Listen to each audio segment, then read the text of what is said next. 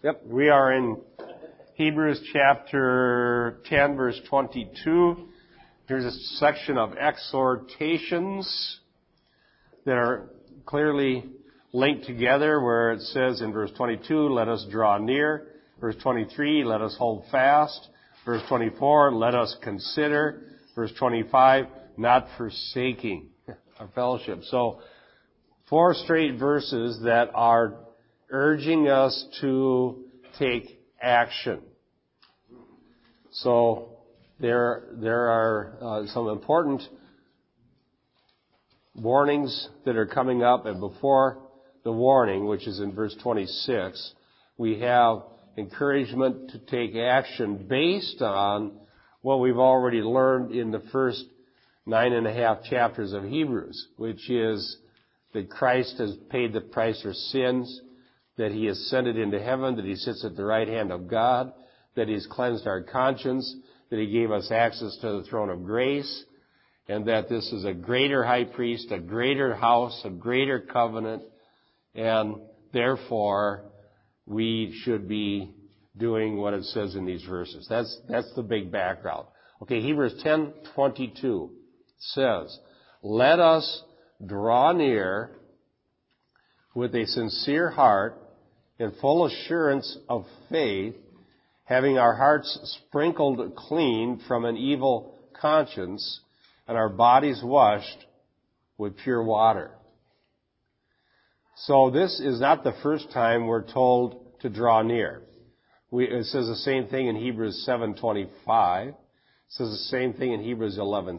It says the same thing in Hebrews 12, verses 18 and 22. So we are called to draw near because it's possible to draw near now that Jesus Christ has made the provision for purging our sins and bringing us to the Father. So the way, that we are to draw near, it says with a sincere heart. What's a sincere heart? Sincere love for God. Okay, a sincere love for God.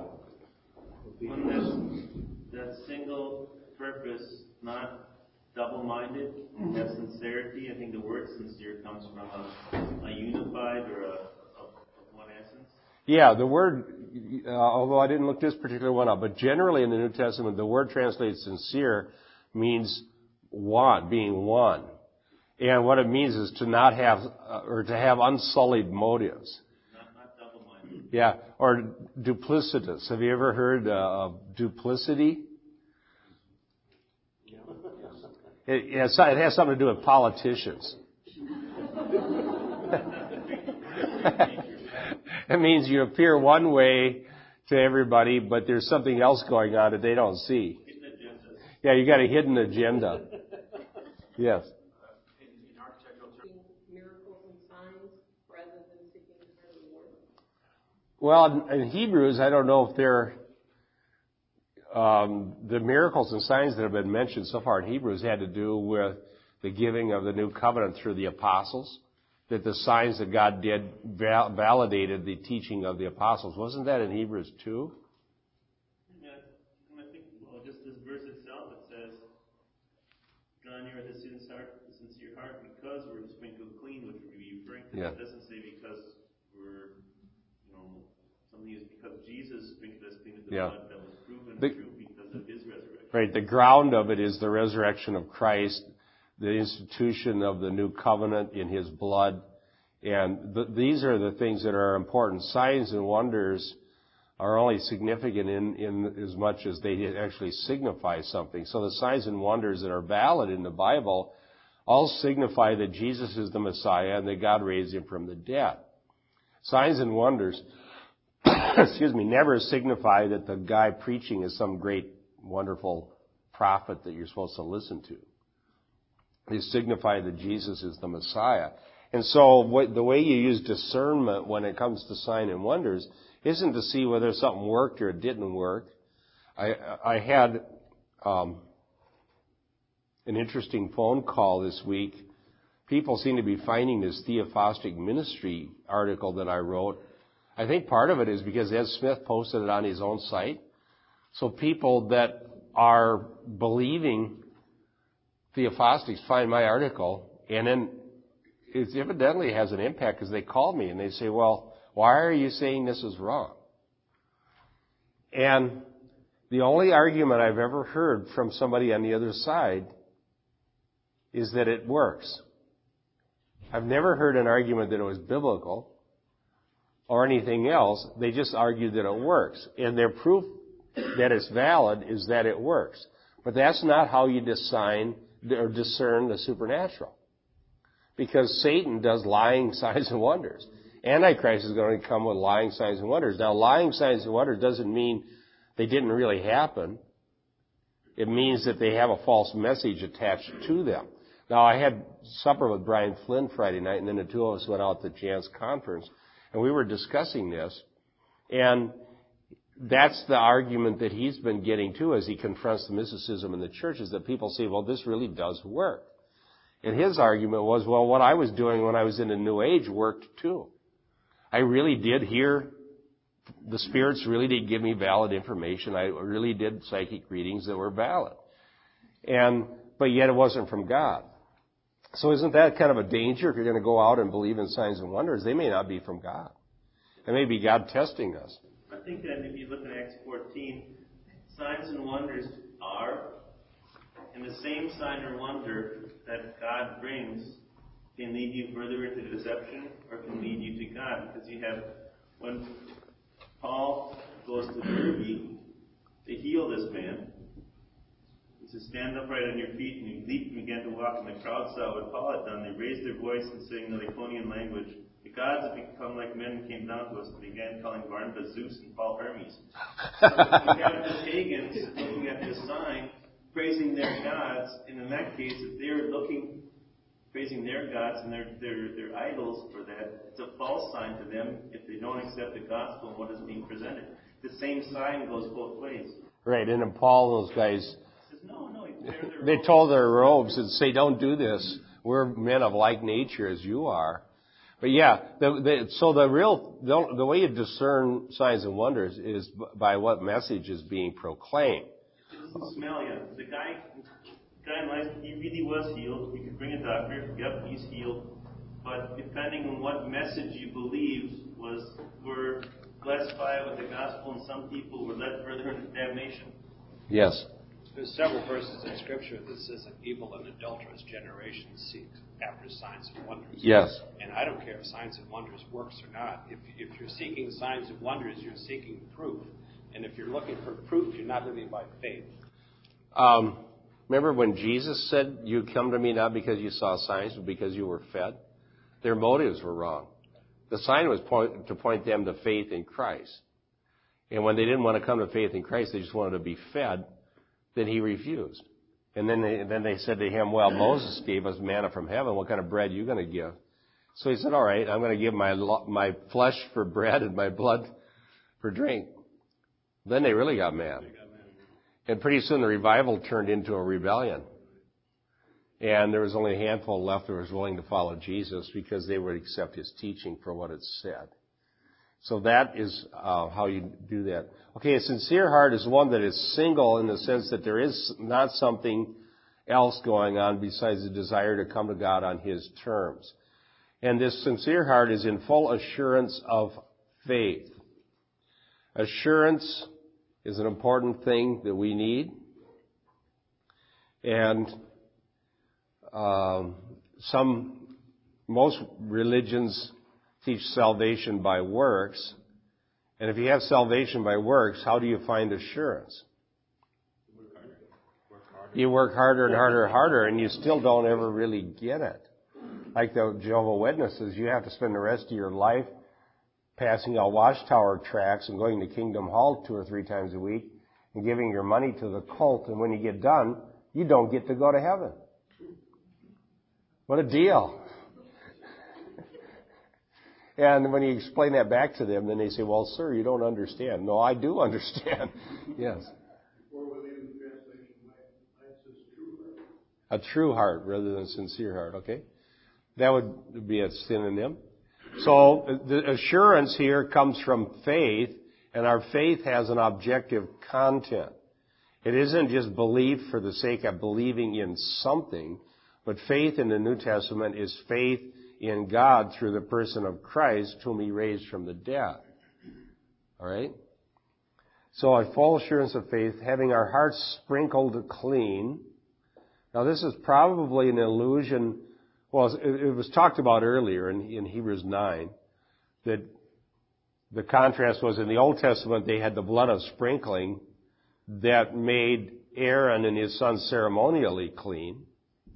But in the New Testament, the sprinkling is internal. So rather than sprinkling externally that says, okay, you've gone through the ritual, now you can do your priestly service for today without dying. The New Testament says God actually cleanses our heart. He works on the inside. He cleanses our conscience from wickedness and sin and makes us right from the inside out. So having our hearts sprinkled would be the internal work of grace. And then bodies washed, frankly, is probably an allusion to baptism. Okay? And the idea would be that those who come to faith have, first thing that happens is God cleanses your heart. He works on the inside. Baptism is an outward sign of an inward reality. So here he says both of these things were true for the Hebrews, that they had come to God on His terms and had their hearts cleansed, and then they had obediently followed the Lord in baptism and had their bodies washed. Now, I was going to show you, Dean, could you look up, this gives you the allusion to the Old Testament. Exodus 29, 2 verses in there, verse 4 and verse 21. Okay, Exodus 29, verse 4 and 21 will show the Old Testament version of this. All right? Exodus 29. 29. First read verse 4. 29:4. Okay, so there's the washing of water. Now look at verse 21. 29:21. And thou shalt take the blood that is upon the altar and of the anointing oil, and sprinkle it on Aaron and upon his garments, and upon his sons, and upon the garment of his sons with him, and he shall be hallowed, and his garments, and his sons garments with him. Okay, but that means to be made holy, yes. Why is it in first order? I don't know that the order is so. Then they wash them first and sprinkle them there? Being how that the entire thing was ceremonial, it doesn't necessarily have to have the same order as far as the Old Testament. And there are other passages, I didn't look them all up. I don't know if the order is ever reversed. But Brian, could you look up Hebrews 9:18-22 to show how this applies to us? But the idea was, in the Old Testament, the priests were washed and sprinkled. In the New Testament, we have a different thing. Okay? But it's a greater thing, but it finds its typological significance in the Old. Hebrews 9:18-22. So even the first covenant was not inaugurated and ratified and put in force without the shedding of blood. For when every command of the law had been read out by Moses to all the people, he took the blood of slain calves and goats, together with water and scarlet wool, and with a bunch of hyssop, and sprinkled both the book itself and all the people, saying these words, "This is the blood that seals and ratifies the agreement which God commanded to you." And in the same way, he sprinkled with the blood both the tabernacle and all the vessels and appliances used in divine worship. Under the law, almost everything is purified by means of blood, and without the shedding of blood, there is neither release from sin and its guilt, nor the remission of the due and merited punishment for sins. Wow. So it's about removing sins. So I was going to read William Lane's excellent commentary on Hebrews. He says this.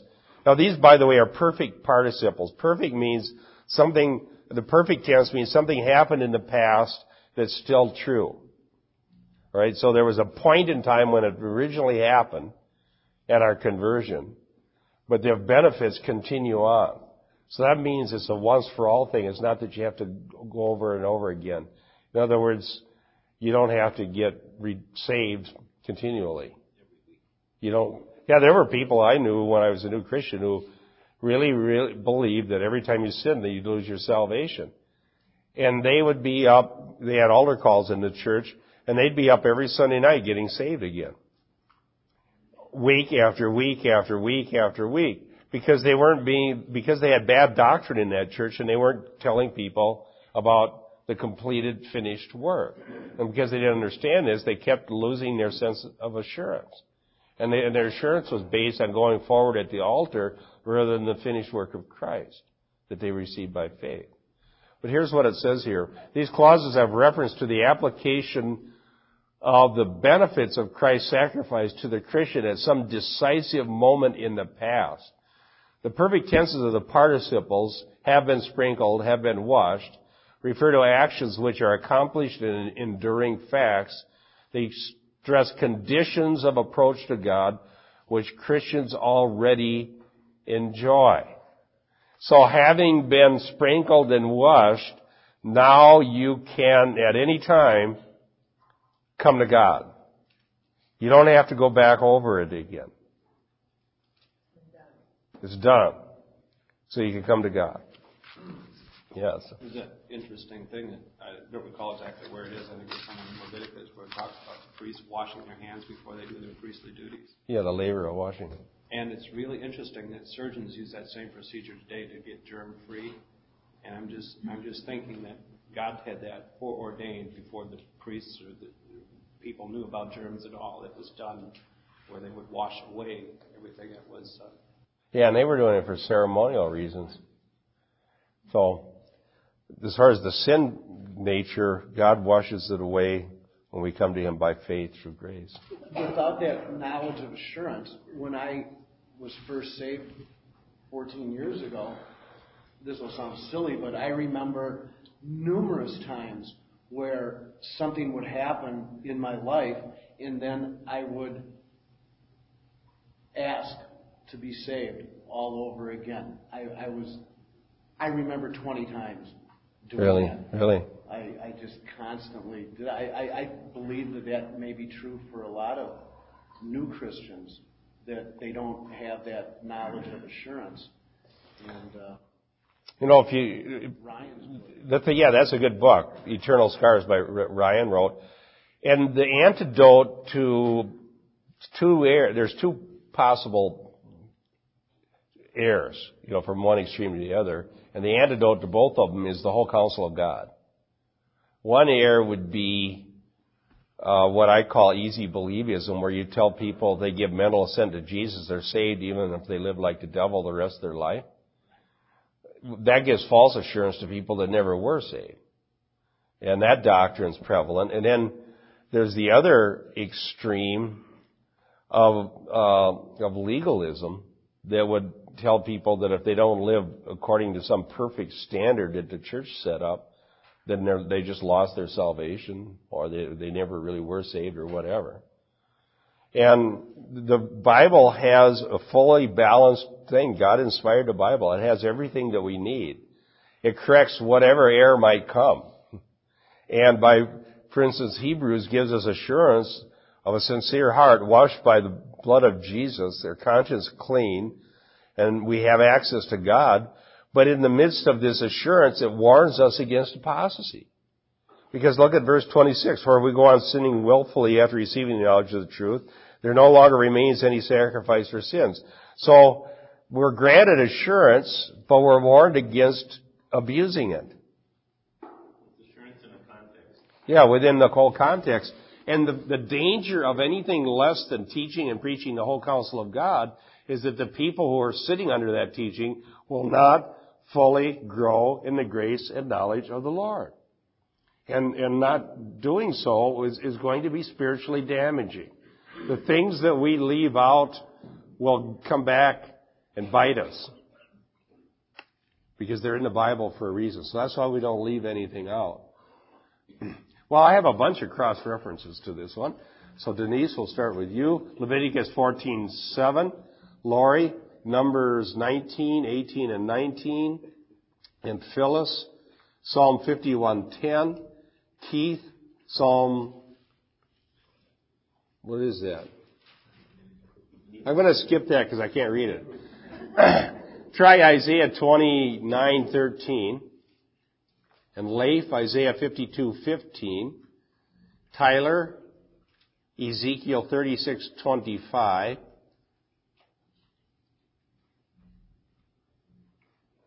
What is this? Oh, here it is. I can read it. Dennis, Zechariah 13:1.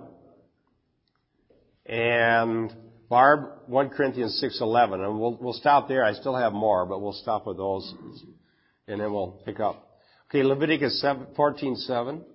And he shall sprinkle it 7 times on him who is to be cleansed from the leprosy, and shall pronounce him clean, and shall let the living bird loose in the open field. So that was ceremonially declaring the leper to have been cleansed.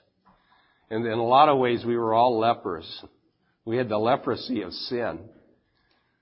And we weren't fit to be in the congregation, or we weren't fit to come into God's presence, or we weren't fit for anything spiritual. But God cleansed us and sprinkled us clean, and now we have full access through faith. That's really important. Numbers 19, 18, and 19. A clean person shall take hyssop and dip it in the water, sprinkle it on the tent and on all the vessels, on the persons who were there, or on the one who touched a bone, the slain, the dead, or a grave. The clean person shall sprinkle the unclean on the 3rd day and on the 7th day. And on the 7th day he shall purify himself, wash his clothes, and bathe in the water, and at the evening he shall be clean. Okay, there again was the Old Testament concept of needing cleansing, and so you had the sprinkling. That was Numbers 19, 18, and 19. And I discussed the necessity of the sprinkling in order to be clean. And then this one was David's Psalm 51:10, when after David sinned. Create in me a clean heart, O God, and renew a steadfast spirit within me. Create in me a clean heart. So the reason I included that one is that we might get the idea that the only concept they had in the Old Covenant was the external sprinkling, like those first verses. But Psalm 51 shows that they also knew about the need for an internal cleansing.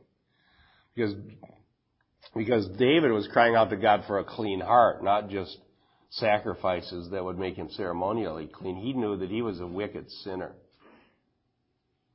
and that he was guilty. And so he asked God for a clean heart.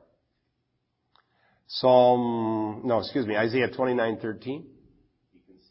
Okay. So they were just going through the rote. Traditions learned by rote. Their hearts are far from me. And, that was a condition that was lamented by Isaiah concerning Israel in the Old Covenant. But isn't it just as true for many in Christendom? Aren't there millions of people who go to Mass or church or whatever it is they do week by week by week, following the traditions and the rote, but whose hearts have never been totally changed by the grace of God and by the blood? Yeah, if Dan was, Dan was here, we'd get a lecture on that one. Good point. If you, Thunder Dan would let us have it, but as a matter of fact, it's certainly a prevalent condition of just going through the motions and traditions learned by rote rather than a heart that's truly converted. Yes. Think when Jesus refers back to Matthew, when Jesus talks about the scriptures say this, but you say, and it goes back and forth because the traditions actually took precedence over what God had said. As a matter of fact, that's absolutely true. And I've used this analogy many times, and the more I study church history, the more I'm convinced the analogy is very appropriate. Religious traditions are like a great big huge steamroller. Have you ever seen those, after they put down the blacktop, those big rollers that the guys, sitting up there flattening it out? Well, those things move rather slowly, but they're very, very heavy. And once that thing is rolling, it's going to flatten out anything in its path.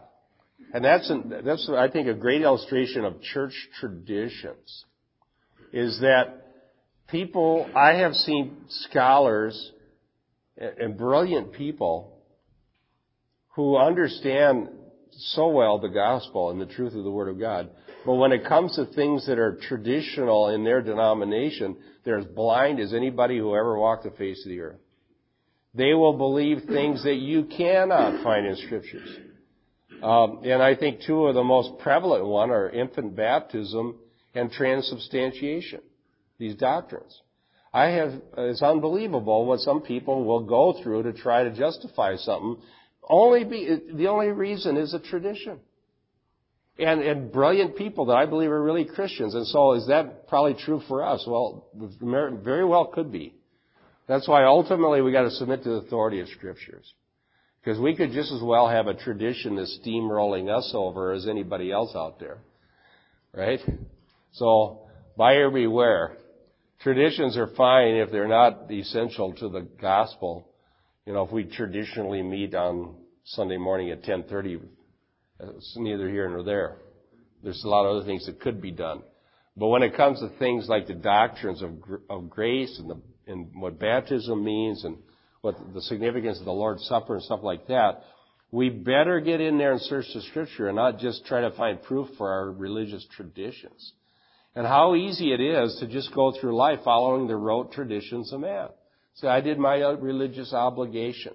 I was baptized when I was a baby, been to church every day of my life. I've done what I'm supposed to do. Therefore, God must be happy with me. May not be the case. I know. That's why I'm so death on false assurance. It's like being inoculated against the gospel. And it becomes like a Teflon coating. Everything just slides off. So that's why the law needs to shake us up. So we need a Savior. Okay, so that was rote tradition. Let's look at the next one, Isaiah 52:15. Thus he will speak of many nations, kings will shut their mouths on account of him. What had not been told them they will see, and what they had not heard they will understand. That's an interesting passage because there's prophesying the Messiah is going to sprinkle many nations. Now, the term for sprinkle there means to be made clean before God. So that would be a startling thing for a Jewish person in the Old Testament to read. Well, how would the Goyim be sprinkled and clean? Well, the answer is Messiah is going to shed his blood to cleanse the nations. And people will come to God. The unexpected people will come to God. Some of the most wretched, wicked sinners that you can imagine in places that you couldn't imagine find God through the gospel. He'll sprinkle many nations. Ezekiel 36:25, Tyler. Okay, I will sprinkle clean water on you and you'll be clean. That's found in Ezekiel 36, which is a future prophecy. So it wasn't talking about the ceremonial cleanliness that they already had in their rituals. It was talking about some future act where God's going to circumcise their hearts and cleanse them. Ezekiel 36 is a very important prophecy about God's future dealings with Israel. What was that, Ezekiel 35? 36. That was 36. 36:25 we just heard. If you read the context, it's about God regathering Israel and cleansing Israel, making Israel right before God. 26 also. Read verse 26 also. The whole section. There's like 15 verses in there in Ezekiel 36 that point out what God's going to do. It's a future prophecy of making them clean. Okay, Zechariah 13:1. 13:1. In that day, a fountain will be opened for the house of David and for the inhabitants of Jerusalem for sin and for impurity. Okay, listen to that. In that day, a fountain shall be opened for Israel. Now, why would, in the time of Zechariah, they be looking forward to a future day of a fountain being opened for sin and impurity when they've had the Levitical priesthood and the ceremonial cleansing for hundreds and hundreds of years going back to Moses? What is this future day when a fountain's opened? What do you think? Yeah, when Messiah comes. Temple built in Zechariah had the temple built. Zechariah was in the time where they'd come back, and I don't know if they had it rebuilt or not. They were working on it, if I remember right. Zechariah is an interesting prophet, but it's obviously looking to this eschatological day of Messiah when this fountain would be opened. Now we sing a hymn about that. Do you remember what it is? There is a fountain filled with blood. Beautiful hymn. Okay, 1 Corinthians 6:11. And that is what some of you were. You were washed, you were sanctified, and were justified in the name of the Lord Jesus Christ and by the Spirit of our God. And that is what some of you were. That was right after a list of sins like murderers and thieves and drunkards and homosexuals. And it said, and such were some of you, but you are washed, cleaned, sanctified. You know, that's important truth, remember. It's not where you've been, it's where you're going. And, you know, it doesn't the depths of sin that we may have been in the past, no matter how bad they are, can be washed away by the blood of Jesus. Absolutely. And I don't think most people understand that. They misunderstand the Christian message. And they think it's about being good rather than being redeemed. I know when I was a college student when I got saved, but I was working summers with these guys at this feed plant in my hometown to make money to go back to college in the fall. And this is a rough and tumble bunch of sinners, you know, and nasty, I mean, just terrible. I suppose just like anybody else, but anyhow, yeah, they were just all in one place, all the sinners. Well, I was one of them. And I got saved in the middle of the second summer that I worked there, and that caused a big stir. And then when I came back for the third summer, I was a Bible college student rather than a chemical engineering student. And one of these guys was kind of bemused by that whole thing, and he sat me down once and he says, well, so how do you think you can ever be a pastor? And I says, well, what do you mean? He says, well, you're going to have to go to some other town.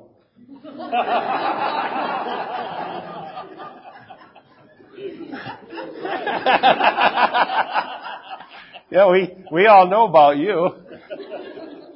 And I just was taken back because it showed he didn't understand the gospel. I said, I can't be a pastor or a Christian or anything else based on what I used to do. I mean, he must have think that there are certain people born pure and pristine or whatever, and then they just grow up being pleasing to God. And I said, no, I'm a sinner saved by grace. I can't be a pastor because of anything other than what God did for me. And he just kind of shook his head. They don't get it. Yes. I think one of the biggest attacks on the gospel or misconceptions that we carry relative to the gospel is this concept of penance. How many of us have sinned, and we, instead of trusting in just what we were just reading here, we say, well, I'm going to make it better because I'm going to do this or so. If we have a penance concept, and I'm going to be better now because, and make it better, and it's just works hidden under this little veil. And the trouble with penance concept is you go on forward, and then you fail again, and now your penance doesn't cover your past sin, you got another one to deal with, so you're going to have more penance. I know. The snowball going the wrong way. It doesn't really work, but it's a fantastic fundraising scheme for the church. Okay, you sin, now you better give more money this next week, and then if you sin again, you better give more money. Now, if you dangle people over that pit, you can really raise some money. You can build St. Peter's Cathedral. Well, but it's a good point. And you know what's interesting about the idea of penance? It goes back to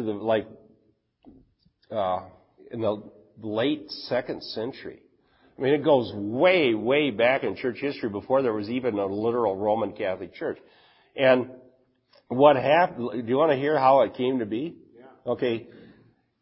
The way penance came to be was because of the persecution that the church was under from various Roman emperors. Different emperors had different levels of persecution, and some of them tolerated Christians, and then the next one arrives would try to kill the Christians or throw them into jail. Well, later on, this would be in the 3rd century, one of these emperors, rather than killing the Christians, which they decided just made Christianity spread, they would confiscate their scriptures and destroy them, and throw the Christians into prison. And they'd sit in there until a new emperor arose that didn't care whether you're a Christian, they'd get out. Well, in order to avoid going to prison, some of the Christians were denying Christ. So they'd say, if you deny Christ, you're fine. You can keep on doing whatever you're doing. And so there were some top church officials who denied Christ and then just became secret Christians as far as the Rome was concerned. And then others confessed and went to jail. Then when they got out, you had the confessors and the deniers. And some of the deniers were the bishops, and the confessors thought it wasn't right. Weren't the confessors the old bishops? I mean, they had been bishops. Yeah, some of them were, or whoever they were. And so there was a dispute at this time of this donation controversy of the Donatists about who the true bishops were and who spoke for God. And they were saying, we're pious, we confess, so we speak for God. And these people are a bunch of scoundrels that denied. Now they want to come back into the church later.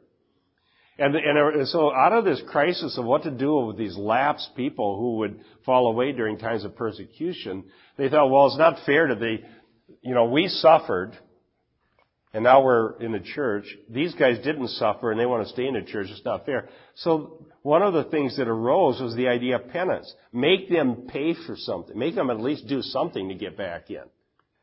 All right? Yeah, exactly. To try to make it seem more fair. And then the other thing that was going on in the very, very early church was they believed in a heightened understanding of baptism. And that goes back so far, it's amazing. It's not biblical, but it was around even in the 2nd century. The idea was that if you sinned after you're baptized, now you're lost, you're going to hell. And so for that reason, some people didn't get baptized until they were on their deathbed. Well, I think I'm going to go. Bring the water in. Because then they didn't have time to backslide after they got baptized. And that became an unworkable thing because, of course, everybody sins after they're baptized. So they came up with, again, penance. Acts of contrition. Something to show that you're sincere. Rather than just being rebaptized over and over again, you come back and do something to make up for it. Well, this whole process got institutionalized eventually in the traditions of Rome. And it became a bigger thing and a more, how would you say it, traditional thing. But Keith is right. The means for the cleansing of sins doesn't change. And walking out the Christian life is similar to entering it. You enter by faith, you walk by faith. You're cleansed once for all by the blood of Jesus. And what happens when you sin after you're a Christian, or if you sin after you're a Christian? No, the blood of Jesus, it says, if we walk in the light as He is in the light, we have fellowship with one another, and the blood of Jesus continually cleanses us from all sin. The blood of Jesus continues to cleanse. Past, present, and future. And we come to God on the same basis over and over. And by God's grace, we progressively are sanctified, and God does change our lives. But the foundation has to stay the same. Penance is just works. Paul said to the Galatians, you foolish Galatians, do you believe that you began in the Spirit, or you're going to be made perfect by the flesh? Are you going to start by grace through faith and then become perfect by doing religious works? I don't think so. Kathy? So what did they make you do? Say 5 Hail Marys, 4 Our Fathers. 5 Hail Marys, 4 Our Fathers. I always thought, thank you, Kathy. I've heard that from a lot of people. I didn't ever had the privilege of being Catholic. We had it a lot easier in a Methodist church. We thought everybody was going to heaven anyhow, so it didn't matter. Go back over it again. Can you imagine if the priests that are listening to everybody's sin? But here's the problem. Think about what this is saying to people. That praying the Lord's Prayer is punishment. Isn't that creating a hugely bad understanding of prayer? You are a very wicked person. Now you have to say 10 Our Fathers. It's like, oh, do I have to? Why would anybody want to do that? If you're really bad. and it's just terrible inculcation of bad attitudes. Whereas, think about that in contrast to the book of Hebrews. The book of Hebrews says it's a privilege to go to the throne of grace. To find grace and help. It's a privilege to pray. It isn't a punishment. It's a throne of grace, not a throne of punishment. Yes. The Mormon church is the same way. I've talked to some Mormon missionaries, and they say, well, of course you're saved by grace, but only after you've done all that you can do. Yeah, they have a whole doctrine of works. Yeah. Where would that threshold be? Yeah. Well, you never know. Okay, so I got some more. Oh, yes. A quick joke in here reminds me of the guy at Columbia Yard that pilfers wood for a period of 5-10 years, and finally his conscience bothers him so much, and he goes to the Catholic Church for confession. And he confesses his sins, and the father says, do so many Hail Marys and whatever. He says, and make a novena. So the guy says, well, Father, he says, if you got the plans, I sure got the wood. Make a novena. You got the plans, I got the woods. All right. Okay, Ephesians 3:12 for Noel, Ephesians 3:12, and Pat, Ephesians 5:26, Lotus, Titus 3 and verse 5, and Sam, Hebrews 4:16, Norma, Revelation 1:5. A lot of verses. Running out of the room. Well, it's amazing. This shows how important this is, how often it's reemphasized in the Bible. That's why we do this. Ephesians 3 and verse 12. In whom we have boldness and confident access. Now, how could anybody go boldly to God unless they were assured of having been cleansed? Because otherwise you'd be struck dead. And so that shows the greatness of the blood atonement. What a sad shame when that doesn't get preached. I wonder how many people in modern religious America know about the significance of the blood atonement. It's not preached because I grew up in a church that had removed it. I never heard about it. It wasn't in our hymns. It wasn't in our doctrine. And it wasn't coming from the pulpit. And you don't hear it. And when I got saved in 1971, when I went to Bible college, one of the things that was exciting was not only the teaching and preaching of the doctrine of the blood atonement, which was central. So even that denomination by now you wouldn't hear it in their churches for the most part. But it was in our hymnals as well, in our songs and our choruses. And there were a whole big section about the blood atonement in the hymnal. And we used to sing those. Are you washed in the blood? And so this doctrine is exceedingly important, and the lack of understanding is going to be spiritually perilous to religious people, because they're not going to know how to come to God. Okay, Ephesians 5:26. We were talking about that out at the couples Bible study. Having cleansed her by the washing of water by the word. So God cleanses His church and purifies her. Titus 3:5. That was for me? Titus 3:5. That's okay. Titus 3:5. Not by works of righteousness, which we have done, but according to His mercy He saved us by the washing of regeneration and the renewing of the Holy Ghost, and that is also a song. Okay. That's a song, huh? Well, the washing of regeneration there is the phrase that we're looking at. So, what's regeneration mean? Yes, it means to be born again, to be made alive spiritually, to receive the gift of the Holy Spirit. All of these things are part and parcel of this act of salvation that God does through grace by the blood atonement. Okay, Hebrews 4:16, Sam. There's that one about the throne of grace. Amen. So that was Hebrews 4:16.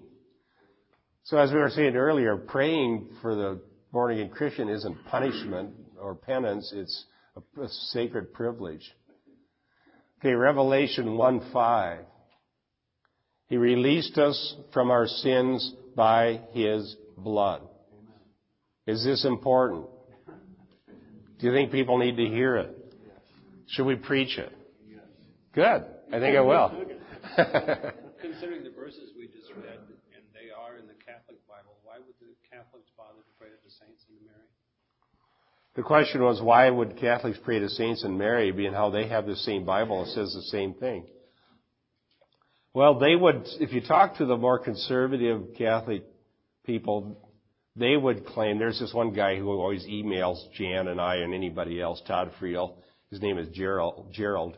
He's a Catholic guy. He shows up at these meetings. And see, he knows all this stuff. And he said, no, we believe we can come to God through Jesus Christ. We believe the same thing. Why are you saying we don't believe that? And you go back in Catholic dogma, and you'll find it in the Catechism. Well, what he and others don't realize is there's a huge disconnect from official dogma and doctrine and actual practice. It's like this guy debated about the purpose-driven life. He's still keeping it up. He's writing articles about what's wrong with me and my teaching about Rick Warren, because he can dig through Rick Warren's stuff and find some place where Rick Warren believes in Bible study, or find some place where he believes in good doctrine. He can do the same thing with the Roman Church. But what really matters is what you preach and teach from your pulpit week after week after week. And what is the practice in the minds and hearts of the people who've been sitting under your doctrine. And so if you've got 1 billion Catholics, most of whom, and if you talk to your typical average Catholic, they don't really understand that you can go to God directly through the personal work of Jesus and the once for all blood atonement, whether it's in somebody's dogma somewhere or not. And when I wrote my article, The Gospel for Roman Catholics, some conservative Catholics called me and they were upset. I said, well, why are you upset? Well, we believe this. Well, so then why are you mad that I'm saying it?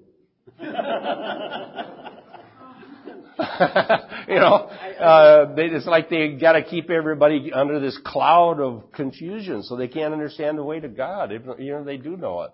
I heard somebody say once that 95% of false teaching is correct. So it's the 5% yeah. that... A good analogy of that is that rat poison is 98% nutritious. Yeah, I mean, if you look, go get a box of rat poison, it'll say, low carb. Low carb. It's just grain and oats and everything else, and a little bit of arsenic or something in there. Yes. I think it's like this Colossian heresy is, when the gospel comes, I think you can find the gospel clearly in the Catholic dogma. And the Catholic Church, they have the same Bible, they have the same Apostles' Creed, and they have the same prayer to our Father, our Father that Jesus taught us to pray. But it's a bait and switch. If I give you the gospel and say, but you really need to have confession, this is where you need to have your confidence in whatever it is, in the Pope's blessing, or in the saints' prayers, or in Mary's, whatever.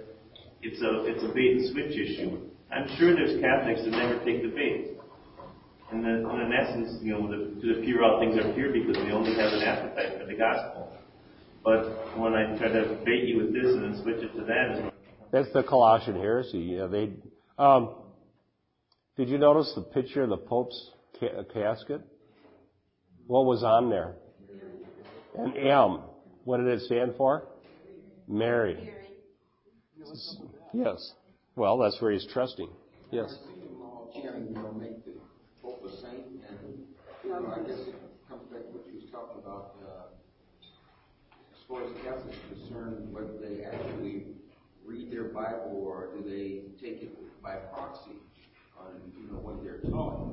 Because I guess maybe certain passages and stuff they may read down, but it seems like the method or hermeneutics that they're using in personal study isn't coming through. Because when you say make John Paul a saint, well, who was Paul writing to? A bunch of dead people? Exactly. To the saints in Ephesus, none of them were dead. Yeah, you're right, Larry. The practice is so buried. I mean, what's true was buried under the practice, and the tradition is the steamroller, like I said.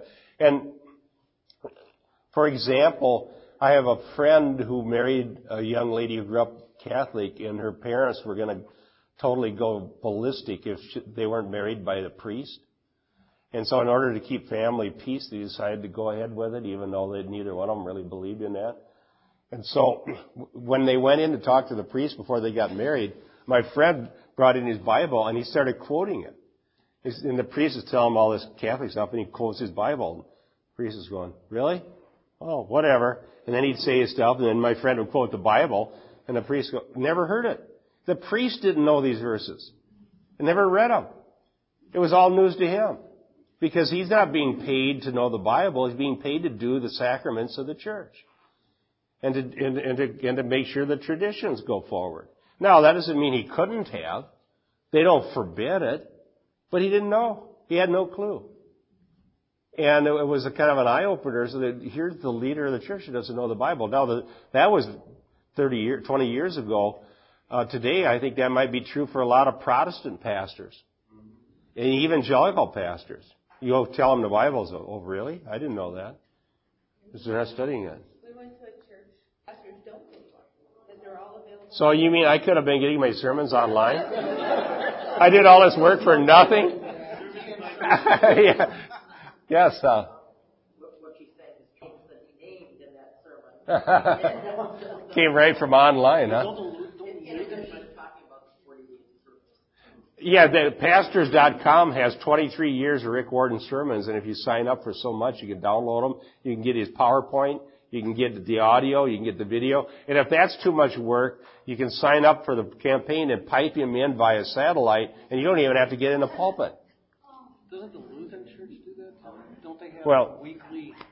If you haven't seen this, there's an email going around. It's a link to John MacArthur that has 15 evil consequences for pastors not preaching expositionally. It's a fantastic email. And one of them was, you don't learn yourself. I mean, I'd be so bored to death. I love doing this. This is how I grow. I mean, I would die. Well, thank you. You're so kind. Well, anyhow, talking about sermons, this morning we're going to be preaching from Matthew 26, 1 through 29, concerning the Last Supper and the institution of the Lord's Supper and the betrayal of Judas. And it's going to be about judgment and blessing at the Last Supper. That's this morning at 10:30. Thank you for coming to Sunday School. See you in a half hour upstairs. Could we skip the service and just go home and get that?